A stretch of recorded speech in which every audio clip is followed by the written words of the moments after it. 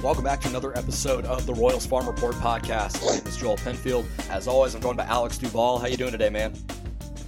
Cold, Joel. I'm cold. There's an Arctic blast headed through Kansas City. I was listening to 610 Sports Radio on the way home this afternoon, and Carrington Harrison on the drive said something to the effect of, when they start naming the weather after Gatorade flavors, you're in trouble. So, I'm not a big fan of 3-degree temperatures. I've got to make my way down south at some point. I'm headed down to spring training soon. So I'm ready to be done with the cold. I'm ready for spring. I'm ready for baseball. But I digress. I say it was in the 30s here in Oklahoma, which was pretty cold for what it's been. It's been pretty mild here. I'm actually heading up to Kansas City to see my family this weekend with my wife, and we're missing the cold by a couple days, and I'm pretty grateful for that because I think it's going to be like in the 50s this weekend. So it'll be a fun time. I'm excited. But Alex and I are excited as well. We are joined by Vinny Pasquantino. He was a part of the Royals draft class last season, got drafted in the 11th round out of Old Dominion, had a fantastic season in Burlington, and we're excited to see what he's going to be doing in 2020, and that's why he's joining us tonight. Vinny, thank you for joining us, man. We're really excited. Yeah, thanks for having me on. It's cool that you guys asked me to do this, so I'm excited. Absolutely. We're trying to get as many players as we can on here before the season starts, obviously. Then it's going to get really hectic for you guys, obviously, traveling and all that stuff. So, and we wanted, the sole purpose of this podcast, at least when Alex and I came up with the idea for it, was we want to give you guys a platform so the fans can get to know you. Obviously, as this rebuild continues to go, we wanted, our fans to be as excited as we can about guys that are coming through the system. And, you're one of those guys that we think can be an under-the-radar guy that I think the fans would really enjoy following over the next few years. Yeah, I really appreciate that. Let's hope so. That would be nice. But, again, just thanks for having me on here. No problem at all, man. We do appreciate you coming on. You're drafted out of Old Dominion last year, and as a junior Old Dominion, you had a really good season. Kansas City came and got you in the 11th round during that draft last June. And then you proceeded to be one of the best hitters in the organization for the rest of the year. Among everybody that had 200 plate appearances, for those of you guys listening, Vinny had the third best weighted runs created plus of anybody in the entire organization with 200 plate appearances last year. And for an organization who last year offense wasn't necessarily the silver lining of the system for the year, Vinny, it's good to have bats that produce. What can you tell us about your transition from Old Dominion to professional baseball last year? Some big jumps you had to make, big surprises maybe. It doesn't seem like there were too many difficulties that came your way, but what were some of those transitions you had to make, and what was pro ball like for you in your rookie year last year in Burlington? I think it was just a lot of growing throughout the whole year, not just in the professional side, but at school too. The first half of the college season, I really, really struggled, really bad. I think I was hitting low 200s. I think closer to 200 than to 250 at that point. And I think I had 3 home runs. And the second half of the year, something just clicked. I went from a leg kick to a toe tap, and that sort of is the big change that happened that was able to help me start hitting better during the college season. I had a good year the second half of the college year, which is probably why I got drafted. I think if I wouldn't have been numbers wise as good as I was at that second half, I'd probably be back at school right now getting ready to start my season here in a few days. I'm grateful for the second half of the season that I had with Old Dominion.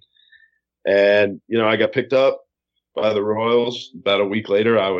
We went straight to the spring training complex in Arizona. So I'm from Virginia. So I went from Virginia to Arizona, and a week later I was back over on the East Coast in North Carolina. And the season just kind of, there was really no layoff from games. You just get thrown back into the fire. And I think that's what I needed to keep going and keep hitting. And I got lucky in my first game. I hit 2 homers.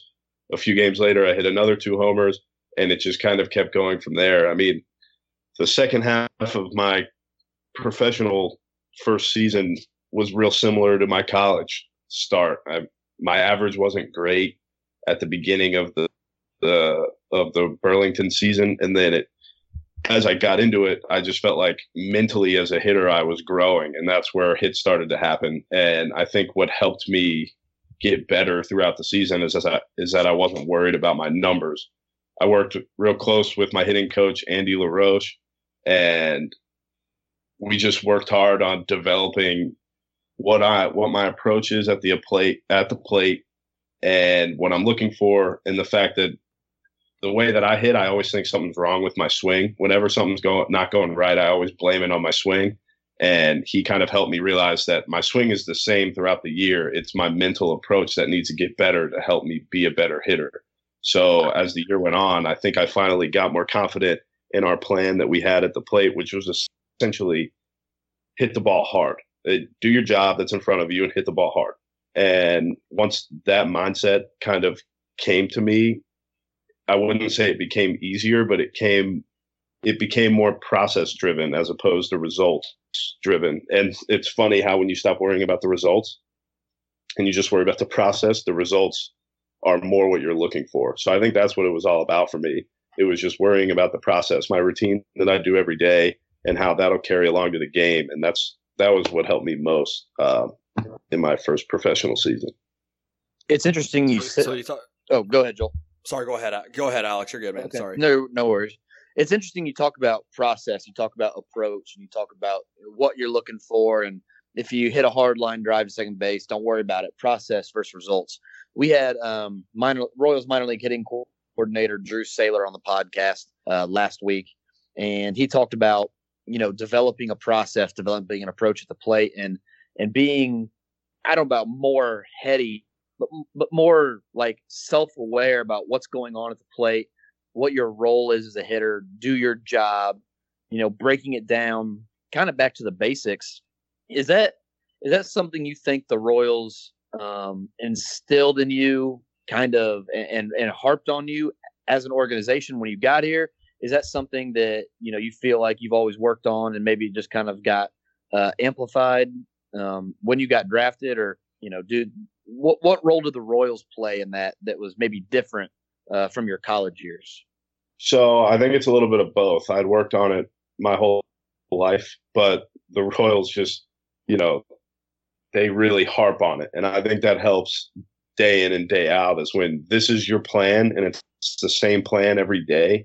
It really helps you stay in your routine and stay in that same mindset, not drift away from it, because as hitters, our job is to do our job. And if we try to do more than that, then that's when we're going to struggle. When we try to do too much, or we're having selfish at bats, things like that. And the Royals just really drive home that you need to do your job every day, because when you do your job right, it makes the next guy, it makes his job easier. And I think that that's something that the Royals do a really good job at, is just focusing on that simple process and passing it on to the next guy. Because that's when you can play selfless baseball, when you can have selfless at bats, that's just when everybody starts rolling. And the Royals do a really good job of instilling that.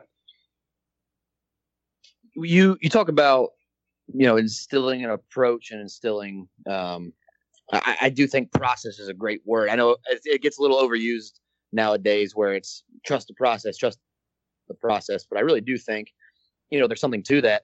Vinny, your sophomore year at Old Dominion, did you get hurt your sophomore year? You only had half the at-bats you did your freshman, junior years.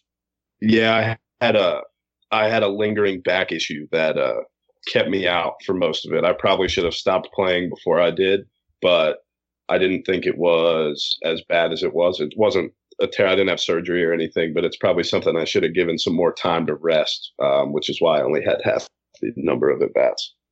Gotcha. So you talk about process then. What was that process like, going from, as a freshman at Old Dominion, an 870 OPS, 321 batting average, really, really hit well as a freshman in your first go-around in college ball. Sophomore year, come out, get hurt, probably should have not been playing as much as you did. Roll that into a junior season where you start off slow. What's that mindset like? Because I'm sure that the one thing that wants to set in is panic, and you don't want that to happen as a junior. Your team's counting on you to be the first baseman. So what's that process like, going through an injured sophomore year? Now you're draft eligible, and you didn't get off to the start you wanted to. What does that process look like? I think the word I would use is insecurity. And so just a little backstory on my sophomore year. So I got hurt. I sat out the rest of the year. I still had my invite to go play in the Cape Cod League that summer. So I had gotten cleared about a week before that. Went up there, played 3 games, back injury came back. So shut it down. I was out from June to the end of October for the most part, just rehabbing basically and just trying to get back to being myself.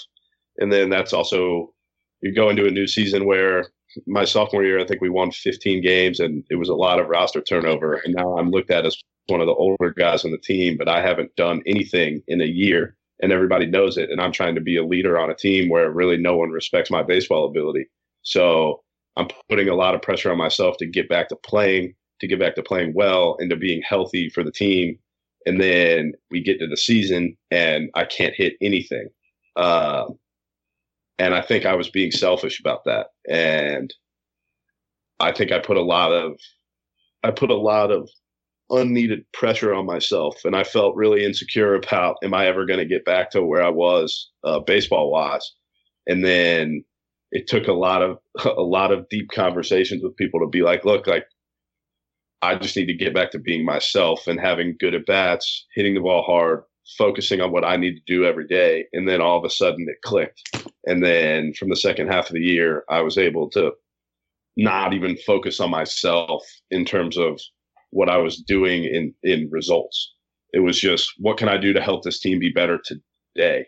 What can I do to help this team win? And I think that's one thing that I started to do really well. And it carried over to the Burlingtons this summer, where it was just like, what can we do to win today's game? That's the goal, is just to win. And I think that's just something that I learned through that process. And I was able to really develop, where if I'm going to be insecure about things, I'm not going to play well. And I just need to have the confidence in myself that I just need to help the team win. And if I can try to accomplish that goal every day, then I'll be fine.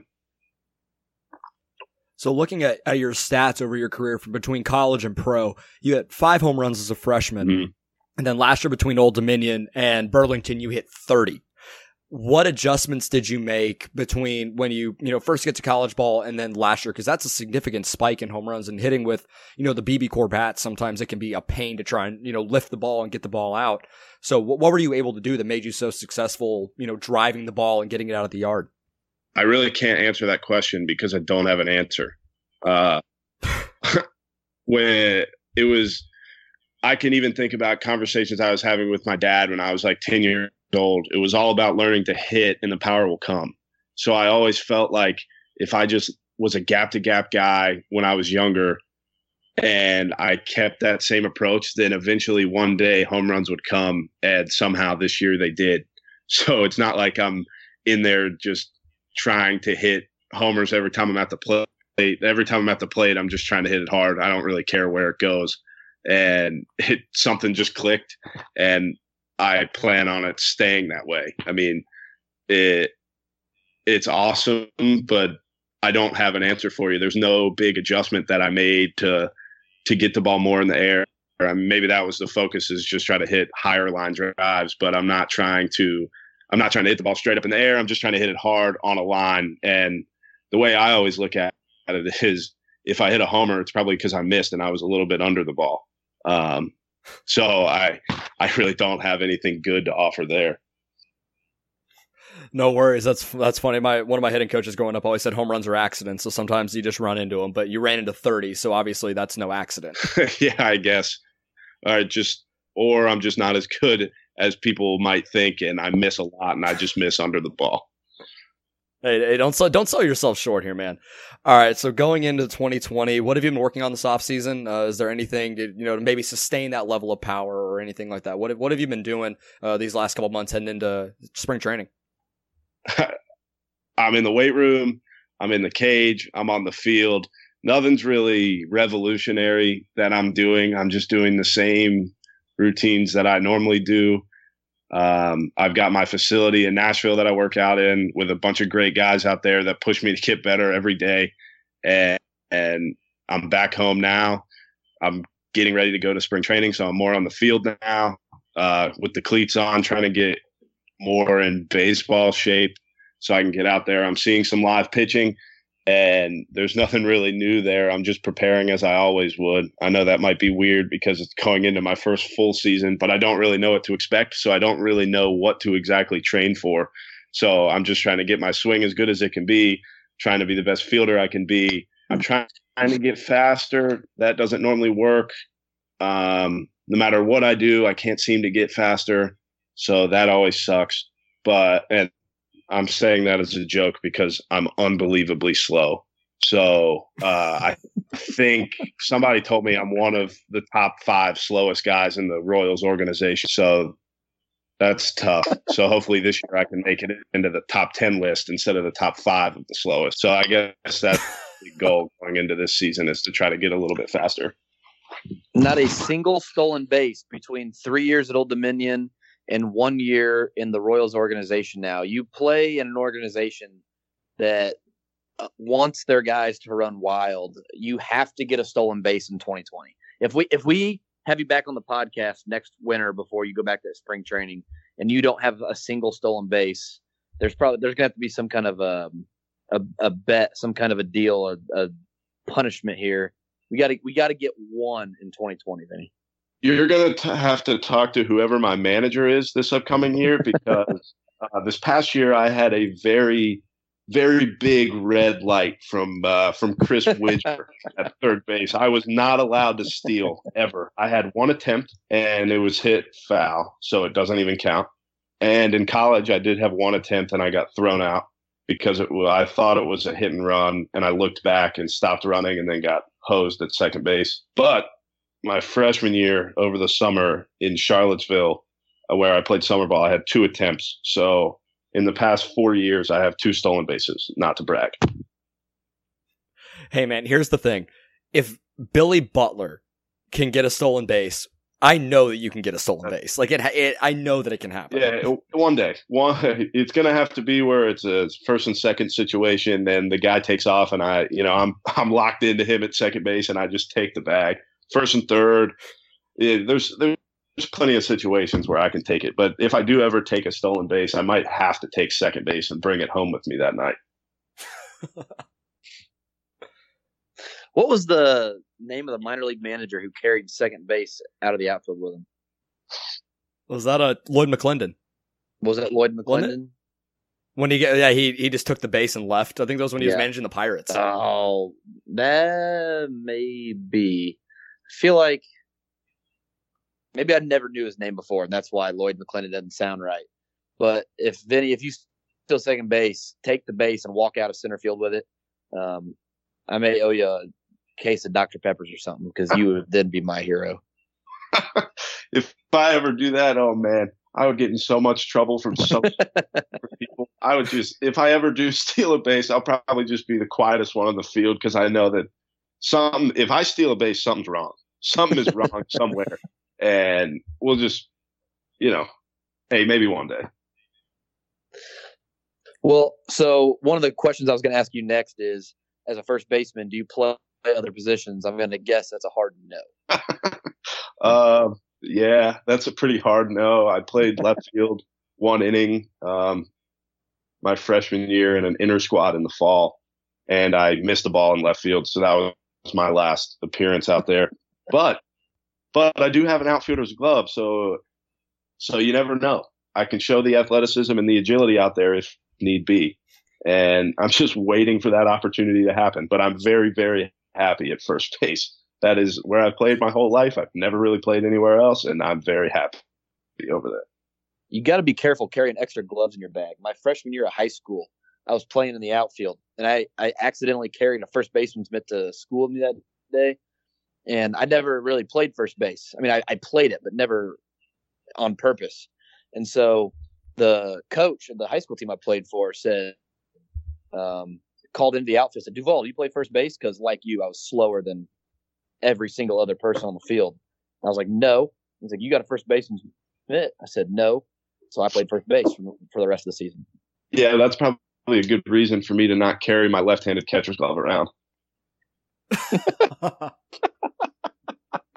Okay, more than stealing a base, I need to see Vinny Pasquantino behind the plate. I did catch 1 inning of Legion ball in high school. and the umpire got mad and said that we were disrespecting the game of baseball. So I stopped catching after that inning. Oh, He was mad at you? He got mad, and I was framing pitches way too much too. So he was just wrong day, wrong time. I will say, I was at Hey, the American Legion they have a wood bat tournament in Kansas City every year. It's a huge tournament. It used to get 50 to 70 teams. It would just be a huge deal for American Legion baseball. And there was a team from Eden Prairie, Minnesota there. They were coming off, I think they won the Legion World Series in like 2009, 2008 maybe. And they came down like 2010, 2011 to this tournament, and the catcher was left-handed, but he was throwing down like 1.9, 1.95 pop times. And so there's scouts everywhere in the stands. And I still remember that because I didn't understand what was wrong at the time because I wasn't paying too much attention. And then one of them said, I can't remember exactly what he said, but basically like, what the hell do you do with that? Because he was probably the best high school catcher I've ever seen. And he was left-handed. And the scouts' reactions to that were comical at worst. Yeah. I can only imagine how that would go, especially if he's the best one on the field. But I guess, hey, man, you got a first baseman's glove because that's where you're going to end up. Or if he's a good athlete, hey, we'll just throw you out in center field. This has been awesome, and I don't want this conversation to stop, but we do need to get to an ad break real quick, and we'll be right back after word from a sponsor. All right, we're back with Vinny Pasquantino. This has been fantastic. Right before we went to break, we started just shooting the bull, and it's been awesome. Vinny, I got to ask you a question real quick, just about just baseball in general. If there is any pitcher in baseball history that if just stand in the box and face any pitcher from baseball history, who would you want to face? I think I'd want to face Will Myers. I think that was his name. Mike Myers. He was a sidearm left-handed pitcher that pitched for the Yankees and the Red Sox, I think. And I watched Big Papi take him yard one time. He threw like 90 from his ankles, basically. And I just want to see that because that just feels unbelievable. And I know most guys say Nolan Ryan, which would be awesome too, to see if he actually threw as hard as everybody says he does. But I think it would just be interesting to face a guy who throws from such a low angle from the left side. But they have this virtual reality thing now where you can sit in the box and face major league pitchers. And I did a little bit of it this offseason, I did it every day this offseason. But so you can kind of get a feel for it in that system. Okay, were there any was it just like seeing like a major league fastball, or was it like the pitch mix of like Max Scherzer or Walker Buehler or whoever? Yeah, it was it was the pitch mix, and you could there was no result, so it wasn't like you swung and you saw where the ball went. It was like you clicked the trigger and you were trying to do fastball timing or something like that. But if you threw a slider and you clicked the button, it would tell you if you were wrong and everything. But it was cool. You could face pretty much everybody. And they even have some minor leaguers in there. But I always sent my roommate this summer was Jake Means, and his brother pitches for the Orioles. So I would hit off his brother and send him videos of me hitting off of his brother, which I thought was a pretty cool thing. That's great. That's awesome. And that's such a unique answer because like you said, when you think of, baseball history, it's Nolan Ryan, it's Randy Johnson, it's Pedro, it's Koufax, it's, even like Walter Johnson or whoever. So here just, some just submarine lefty is really interesting. And I'm sure as a lefty, that's got to be an uncomfy at bat. Oh, it's terrible. I don't know if you ever talk to a left-handed hitter that says Randy Johnson, let me know who they are because that would be terrifying. That would be terrifying. Throwing 100 plus from behind you, essentially. Oh, that's and he doesn't know where it's going. For the record, that's an uncomfortable bat for anybody. Yeah. That's not just that's not discriminating against lefties for sure. Yeah, with the big mustache too, and he's so tall, it feels like he's throwing from. Oh man, that just doesn't sound fun. I was in high school once, and there was a kid that pitched against us that they're like 92, and it was the most terrifying thing I've ever seen in my life. So to see a lefty throwing like that, or a righty then for me at 102, I don't know if I want any part of anything to do with any of that. Right. Also, just to save myself here a little bit, I'm not scared of any pitcher. I'm just being realistic about what would happen if I faced Randy Johnson. It would be in the back of my mind that he might hit me in the face with 102, and I don't even see it coming. But no, I wouldn't be scared to face him. It would just be in my head a little bit. Hey, I'd be a little scared. I mean, I would be. I think no judgment here. It's Randy Johnson. I think you can admit a little fear there. Yeah, I know. I'm going to hear about that one. There's a certain person who listens to things that I talk in that likes to roast me about things that I say on podcasts, and I'm waiting for that text message when this thing comes out because I know I'm going to get it based off of that conversation. Well, if you tell us who it is, we can make sure they get it. No, he knows who he is, and I'm waiting for that message to come through. Perfect. Yeah, Alex, you were talking about seeing 92. I think I went to a really, really small high school and played in a really small league, played just like a bunch of farm towns in like northeast Kansas. The fastest I ever saw was like maybe, dude threw like 85 maybe. And I was a horrendous hitter. Like you could tell me what pitch you were going to throw and the location. I'd probably still swing and miss. And this dude, like he had me 0-2. I knew he was going to throw another fastball by me, and dude broke off a freaking knuckleball. I was like, what am I supposed to do with that? And it was perfect, too. I was like, this is stupid. Hitting is stupid. Vinny, I got to ask. So I don't want to get terribly political and dive down the pay minor league baseball card all night because we could talk about that all night. But one of my favorite stories to hear from guys we interview is like minor league horror stories. So like the bus breaks down in Laredo, Texas at 4:00 in the morning. Oh, I got a good one for you on that subject. Great. I cannot wait. So we played one. In terms of horror stories, we were very lucky this summer. Not too much stuff happened, but we played the 17-inning game against the Yankees in Game 3 of the semifinals. We won the game. The hurricane was coming through in the next week or so they moved up the championship series. So it was going to be us and the Johnson City Cardinals matched up in the championship, and we were supposed to have a day off after the 17-inning game. But instead, we had to go from Pulaski, Virginia to Johnson City, Tennessee, and play the next night. We win. We leave there around 11, I think, so we're not supposed to get home till 3 or 4 a.m. Bus breaks down around 2:30 in the morning. We only had one movie, and so it just played 4 or 5 times because we'd rather have the movie playing than nothing at all. So shout out to whoever was supposed to bring the movies that time because we didn't have anything to watch. But we get shut down on the highway for 30, 45 minutes before, I don't know how they fixed it, but they fixed it. We don't get home until 5 or 6 a.m. and have to play that night and the next night in the championship, in the final 2 games of the championship. Now, if we could have just won Game 2, then we wouldn't have had to worry about playing the next day too, but we decided to lose the following 2 games and lose the championship before we all went home. So that was our little horror story. Just the fact that we played pretty much a 6-hour game. I think that's how long it was, something like that. Drove 3 hours through the night, played the next night, won the game, driving home in the middle of the night on a 4.5-hour drive, break down in the middle of the night, get back super late, and then we're up again the next day playing that night. But honestly, there's nothing I'd rather do because thinking about it, that was pretty awesome that we got to experience that. What was the movie? It was Old School. Oh, that's a good one. Okay. Yeah, so not the worst movie to have to watch 4 or 5 times over in a row. You can still get laughs over and over again through that movie. I was gonna feel bad for you, but if the movie's Old School and that story becomes way less of a pity party. Yeah, well, that's funny because I have multiple friends that have nicknames based off of that movie. So it was fun to watch that movie knowing that there's characters that I have friends who I call because of that movie.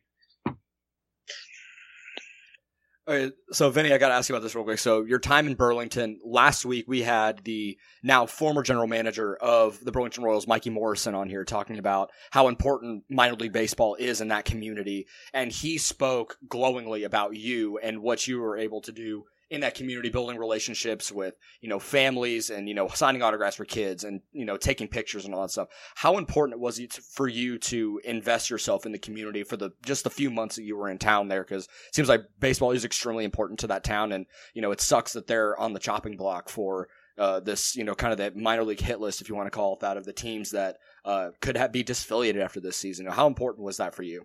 I think for the American player, and I'm saying this because anybody who was born and raised in the United States grew up with minor league baseball in some way, shape, or form.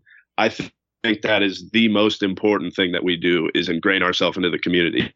And I think the Latin players do a great job of doing that as well. And I think that's more of our job, I think, than it is to play on the field, because who cares what we do on the field if there's no one there to watch?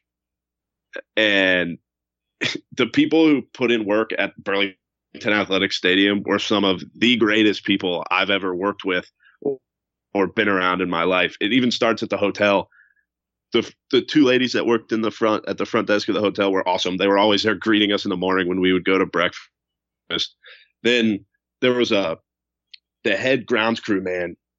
He had a son named Chandler, who him and I developed a relationship very fast, and it became the whole family, where it was Chandler, who's, I want to say he's 5 or 6. If I got his age wrong, I apologize a lot. I am sorry for not knowing. His dad, his mom, his grandparents would come to the games, and they said it was because of me. And I'm not saying that in a bragging way. I'm saying it in a way that I really tried to ingrain myself into that community as I would in the community that I'm from, because I think it's important to do so. Because I remember when I was a kid growing up, I remember how the Richmond Braves, who were the Braves AA or AAA at the time, I remember how they acted. And I remember the community events that they did. I remember going to games and seeing them interact with players and fans and everybody. And then now it's the AA team for the Giants, the Flying Squirrels. And I remember going to their opening night game and seeing how minor league baseball does things. And I grew up with that. Like, I grew up with the Diamond being 30 minutes from my house and being able to go to a game pretty much whenever I wanted. And I was lucky to do so. But I think as a minor league player and as a major league player, we all do is for the fans. It's for the community. It's for the people who take their time to either work in baseball or watch baseball, go to games, whatever. Like, that's the most important thing that we do. Because if those people go away, so do our jobs, essentially. So if we don't do a good job of treating the people who support and care about us, then we're not doing a good job with anything that we do. Well, that was about as immaculate as that answer could have been. Absolutely. My goodness. I just feel very strongly about how people treat other people in terms of, I'm really lucky to be able to do what I love to do on a nightly basis, and I don't take that lightly. I try to do whatever I can wherever I am to make an impact on somebody, and that's not for selfish reasons. It's to make myself feel better about making an impact, but it's about what can I do to help the next person. And then for them, I'm not trying to just help one person. I'm trying to help one person be able to help one person, and that person helps another person because somebody helped me at one point in my life. Like, to me, you can call it being a leader. I just call it being a normal person. But if we're able to affect somebody to be able to affect another person, that's what leadership's all about. And that's what I think we should all strive to be as people. And the Royals take that really seriously, which is why I'm grateful to be in this organization, because they let us do that in our communities that our teams are in. And I'm not saying other organizations don't do that. I just know what the Royals do, and I really believe in the leadership that they bring to us from the top down.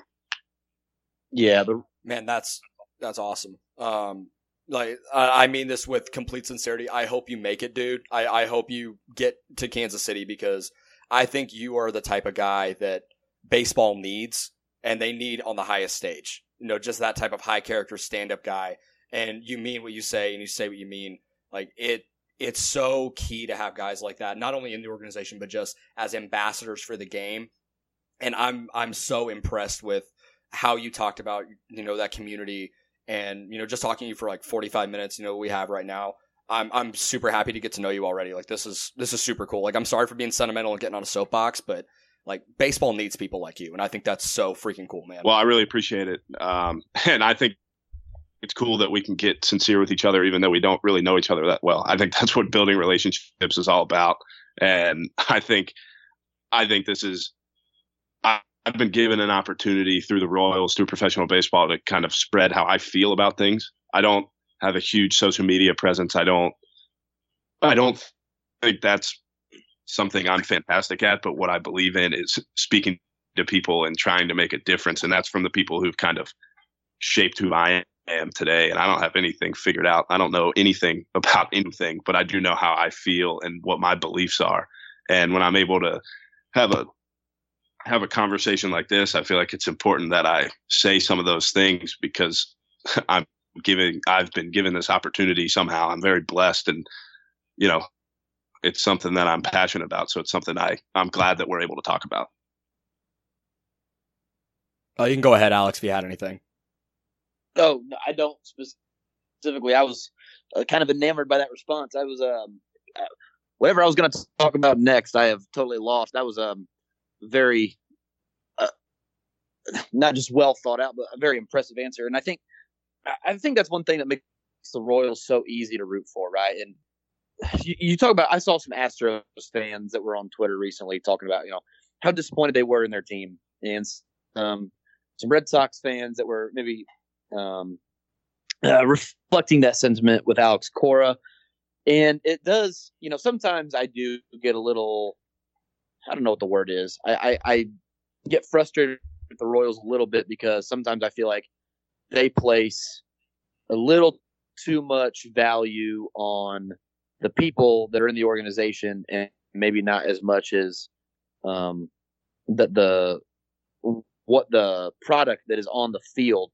And I think it's easy as fans to lose the fact that obviously there's a bigger picture than the wins and the losses, but that these are people impacting communities and going out there and building relationships, and their impact off the field to a lot of people is just as or more important than it is their impact on the field. And if anything, I think this was a good reminder of that, because I do get a little critical sometimes that maybe our hearts are in the right place, but there's a way to combine the two things.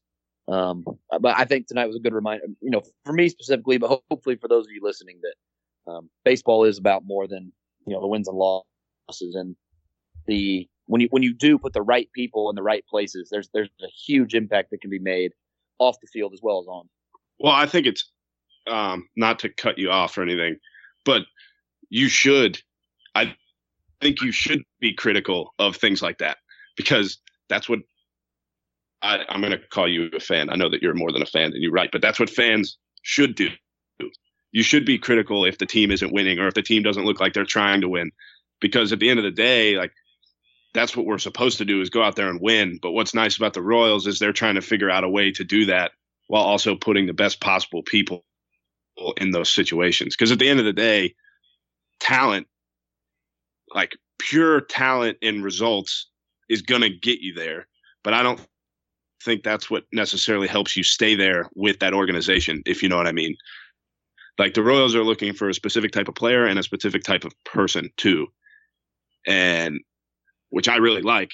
But we're supposed to go out there and win. That's literally what we are supposed to do. So I think it's very fair for fans to be critical of that, and it's also fair for me as a person that's new to the organization to feel both ways, that yes, I need to go out there and win, but I also need to be a good person, and then hopefully those two can combine at some point, and that's where you have the magical runs like 2014 and 15. Because I remember, not even as a Royals fan, rooting for the Royals, because it was like, this is awesome. These are homegrown dudes with a few trades in there, but you can tell that they're genuine people.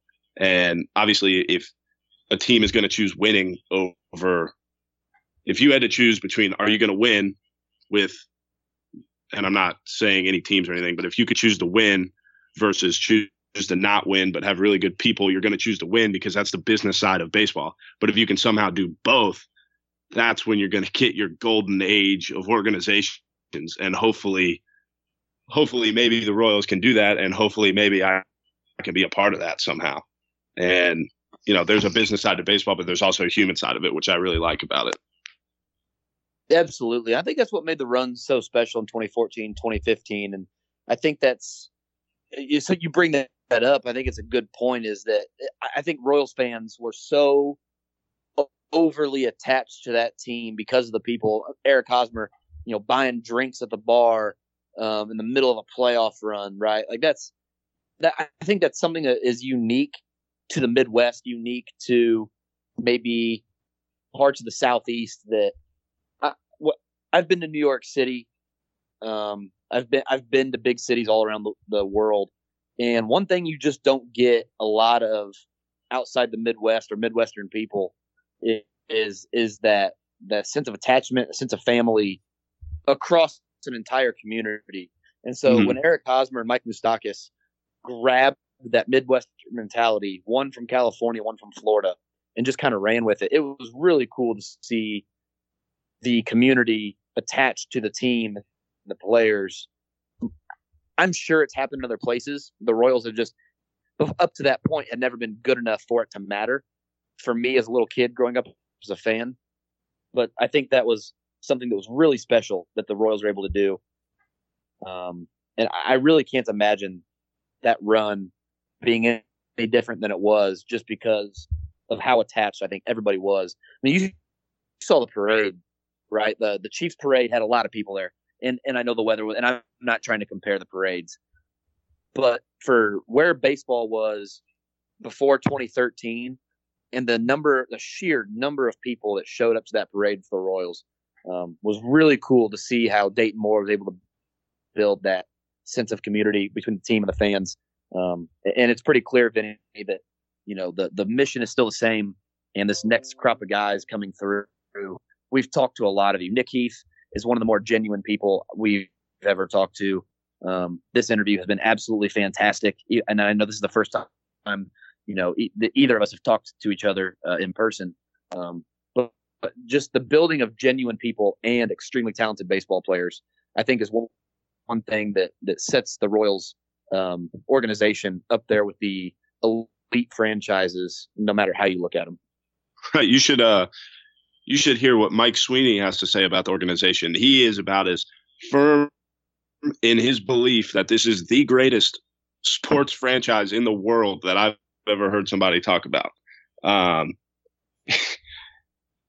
Like, that is his firm belief, and when he says it, I'm right there behind him. Obviously, I'm going into my first full year, so I'm not really going to speak on that from a personal side, because I don't really know yet. I'm going to probably wait, hopefully, 25 years before I talk about an organization being the greatest of all time, because you never know, maybe I'll get traded or released or whatever. So it's not my place to speak on that. But when Mike Sweeney talks about the Royals being the greatest sports organization on the face of this earth, I got to believe him. I got to be right there with him, because he's about as passionate about it as I've ever seen anybody about anything.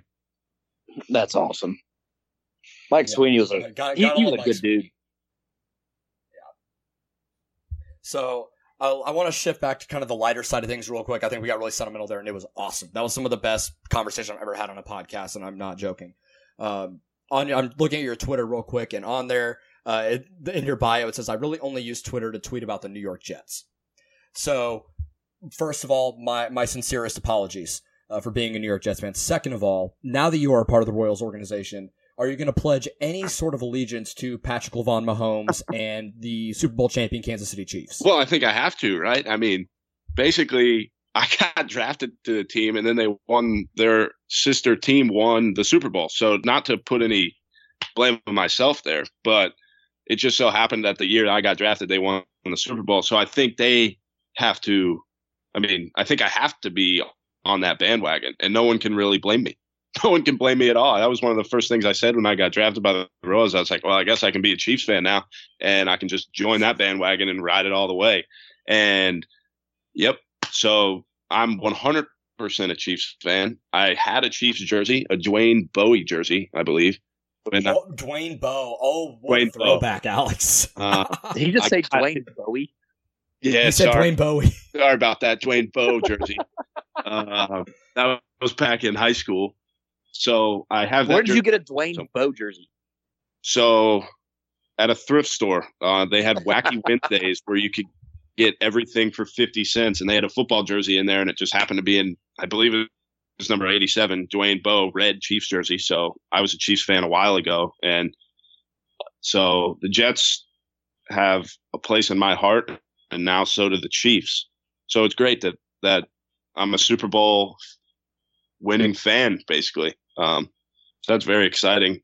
But nothing says bandwagon Chiefs fan like an 87 Dwayne Bowe jersey. That's right. No one can say anything if I'm wearing that jersey. I love it. That might be. I can't remember what we were talking with Nick about. We were talking about zombies, I think. I think we were talking about playing Call of Duty Zombies, and he gave a pretty funny response. But that might be the second funniest thing anybody's ever said on this podcast. They had because Dwayne. By the way, I don't mean to keep hammering about the Dwayne Bowe jersey. He's number 82. So 82. My bad. There you go. So the fact that you found a 50-cent Dwayne Bowe, that dude went to a Pro Bowl, and you bought his jersey for 50 cents. That was very Dwayne Bowe of him. Now, Alex, we remember Dwayne Bowe and his career, but he also had Matt Castle as his quarterback, and like Brody Croyle, like put Patrick LaVon Mahomes with him, and I think we see a different Dwayne Bowe for the record. So I got a question. The Jets play at the Chiefs next year, so I got to figure that one out. That's going to be a tough one. So I don't really know what my question was there, but I don't know. Are you asking us who you should root for? Because you know our answer. I'm going to go to that game. I'm going to that game in some way, shape, or form as long as I can. And maybe I'll find a way to get one of those half jerseys, but then bring two jerseys with me at Chiefs and Jets, and whoever wins, just throw that one on. Whoever wins? Did you really just say that? Hey, well, yeah, you never know. Yeah, football's a game. I think I do. Win. I feel like I know the answer to that one already. I guess we'll just have to see. We'll just have to see. Hey, if you wear the Dwayne Bowe number 87 jersey, I will make sure you don't pay for beverages during the game. Yeah, maybe I could find it and then realize it was number 82, and then maybe I'll learn how to say his name. We'll see who wins. That's cute. I love Jets fans. You guys are so passionate about your Jets. Yep. I think the last time the Jets were good may have been Joe Namath. No, Mark Sanchez went through a good run there. Oh, but yeah, and then he had the butt fumble happened, which just epitomizes that whole franchise. Not enough people talk about that he was pushed by his own lineman into that situation, and his lineman was getting pushed by the defender. But I remember exactly where I was when that happened. It was Thanksgiving Day, and I was at my grandparents' house, laying on a bed watching that game. And that happened, and I just turned the TV off. I knew it was over at that point. That dynasty was over of going to 2 straight AFC championships. Dynasty. Wow. Wow, that's strong. Yep, dynasty. 2-year dynasty. Oof. 2-year dynasty, no Super Bowls. Yep. I don't know what that's like. I'm a Chiefs fan. I don't know what it's like to not win Super Bowls anymore. Hey, I'm a Chiefs fan too. Me either. I'm going to bring that to the Jets Chiefs AFC Championship 2021. Yeah, 2021. I think you got to get Adam Gase out of there before you start talking about AFC championships. Hey, if that's who they think is going to lead them to championships, I have no ill will towards it if that's what they think is best. Are you bought in on Sam Darnold? I'm bought in on everybody on that team. I will not say a bad thing about anybody on that team. Because, if that's who they think is going to win them football games, I'm riding. I'm a diehard fan. So whatever they think's best, I'm riding with them. So bringing it back to baseball, who was your favorite player growing up? Evan Longoria. Yes. Okay. That's a great answer. That is a great answer. What year did he debut? It had to have been close to 06, 07? Yeah, I think he debuted the year he got drafted. Did he really? I think so. I want to say he was one of the first ever Rays drafted too, or something like that. Yeah, it was who was their first pick? It wasn't Tim Beckham, wasn't their first pick, was it? I don't know. Well, maybe he wasn't because he's younger than Ryan Zimmerman, I think, and he was the first ever Nats pick. Maybe I'm thinking of Ryan Zimmerman, the guy who because he debuted the. Yeah, you're thinking of Zim. Yeah. So Longoria got drafted in 06 and he made his debut in 08. Oh, okay. But I just remember him hitting that. Yeah, he broke camp in 08. I remember exactly where I was when he hit that homer to keep the Red Sox out of the playoffs in whatever year it was. That was maybe a foot over that little fence right down the left field line in Tampa. Oh, that's right. Because he hit it. About that. Yeah, that was the end of 20. What year was that? Because that year was insane for baseball. I can't remember what year that was. Was that 12? It may have been, but I just remember that they were playing the Yankees, and it almost felt like the Yankees let them win the game so the Red Sox didn't get in the playoffs. Because they came back. Oh, that was a great game. Yeah, my parents let me stay up later to watch that game because I used to be a Yankees fan. So that was a big deal of keeping the Red Sox out of the playoffs. That's right. You're only 21, aren't you? So you were 22. I wish I was 21, but 22. You just recently turned 22 in October. Yeah. So at the end of the season. Okay. I just had your page pulled up and it said you were in your 21 season last year. Mm-hmm. I guess that makes sense that you have turned 22 since then. But so you were still a teenager, if not even a teenager, when Longoria hit that home run. Yep. Joel, we got to find some older people to interview, man. We got players that were tykes when Evan Longoria debuted. To be fair, I'm 23, so I'm not much older. Oh, well, I am, so thanks a lot. Yeah, I'm sorry. I can't help you out there, Alex. Yeah, well, we'll get Nick back on the podcast. I think he's older than me. He might be the only person we've interviewed that's older than me, but we'll get him back on here so I can feel better about myself. Well, you guys just interviewed, what did you say? You interviewed Coach Saylor, right? So he's probably older. Yeah. Players, but yeah. Because we got Brad Keller last week, and he's I'm older than Brad Keller too. Hour. So that's how my life's going.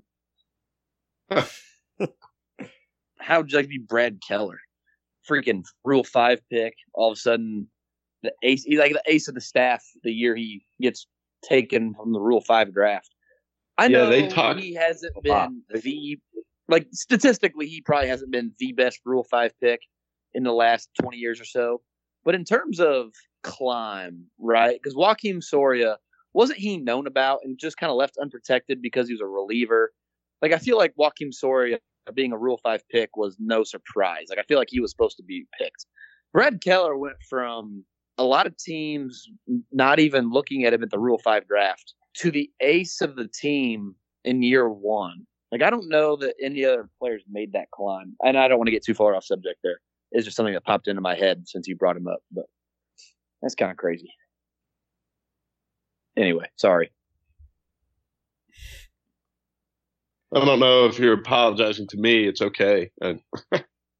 Just anybody listening who had to listen to me talk about Brad Keller for a second.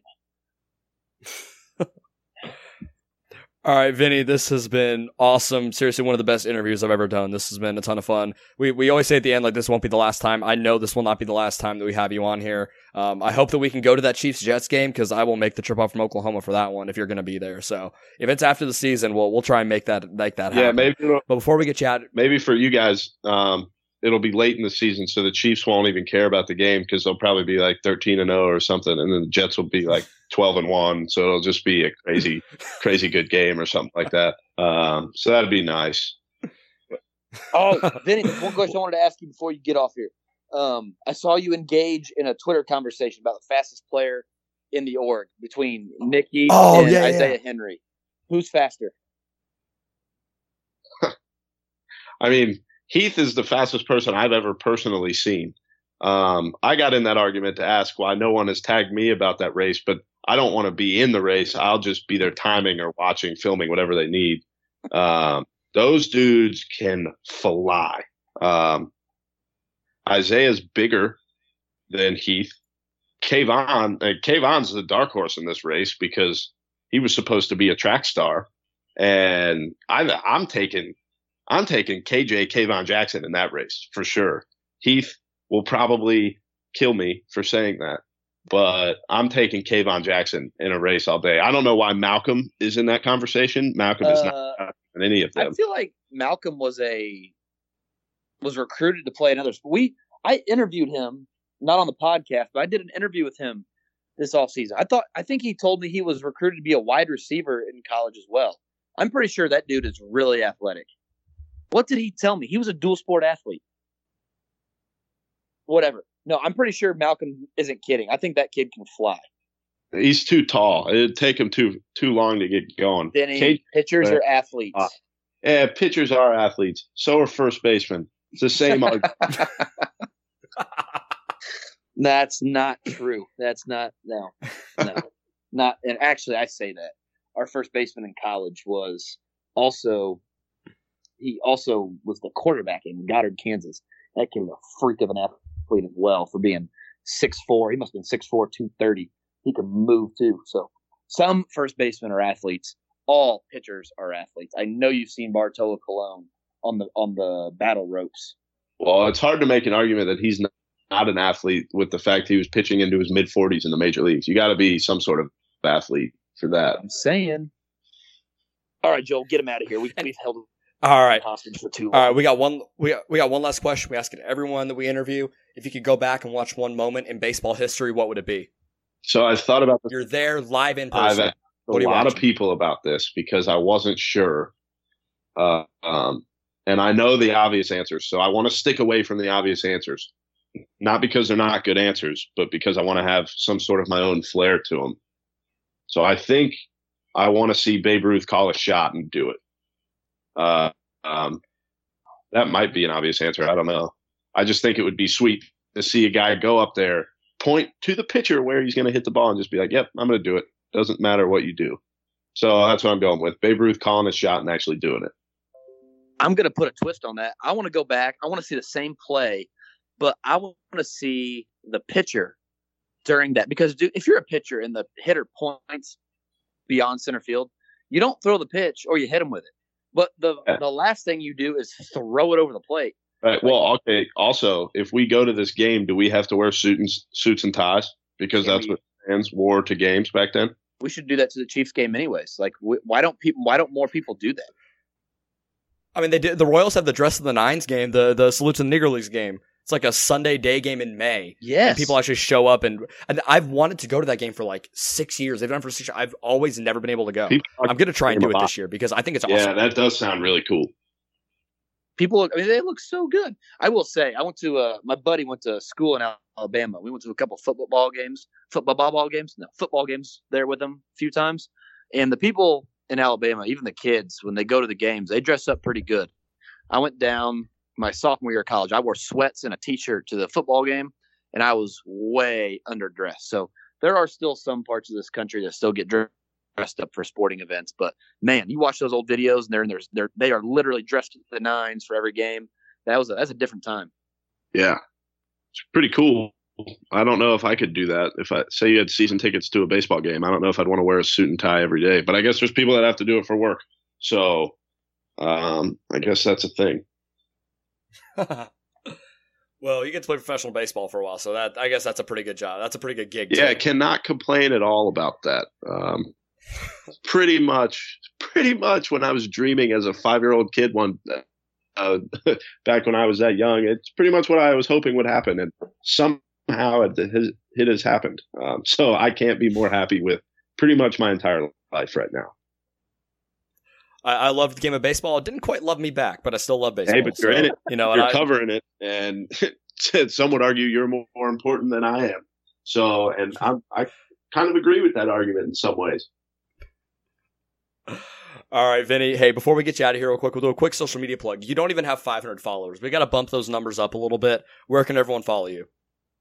I think my Twitter name is V Pasquantino. And I think my Instagram name is Pasquantino. Those are rookie numbers. We got to pump those numbers up. Yeah, it's because I deleted my Twitter a few years ago, and I had like 2,000 followers, but that was just normal high school, like just being in a big town. So now I don't tweet as much as I used to, so I don't have as many followers, which normally that's okay because it keeps my Twitter what I want it to be, if that makes sense. But I guess if I get more followers, that's fine. I don't have to follow everybody. So yeah, go ahead and follow me on Twitter at @VPasquantino. You can see all my tweets about the Jets. All right. Vinny, this has been fantastic. Thank you so much for coming on. Like I said, this will not be the last time, and I'm sure we're going to have you on again here soon. Yeah, just have me on when I steal my next base. Yes, like if we see that you steal a base, or if we miss it, let us know, and we will get you on as soon as we can, because that is a monumental occasion. And I'll just talk about that the entire time. The entire time, I'll just talk about what I saw, everything that I felt sliding. And we could just get everything about it. Fantastic, man. Well, thank you so much. This has been awesome, and we'll talk to you soon. Yep. Thank you for having me on.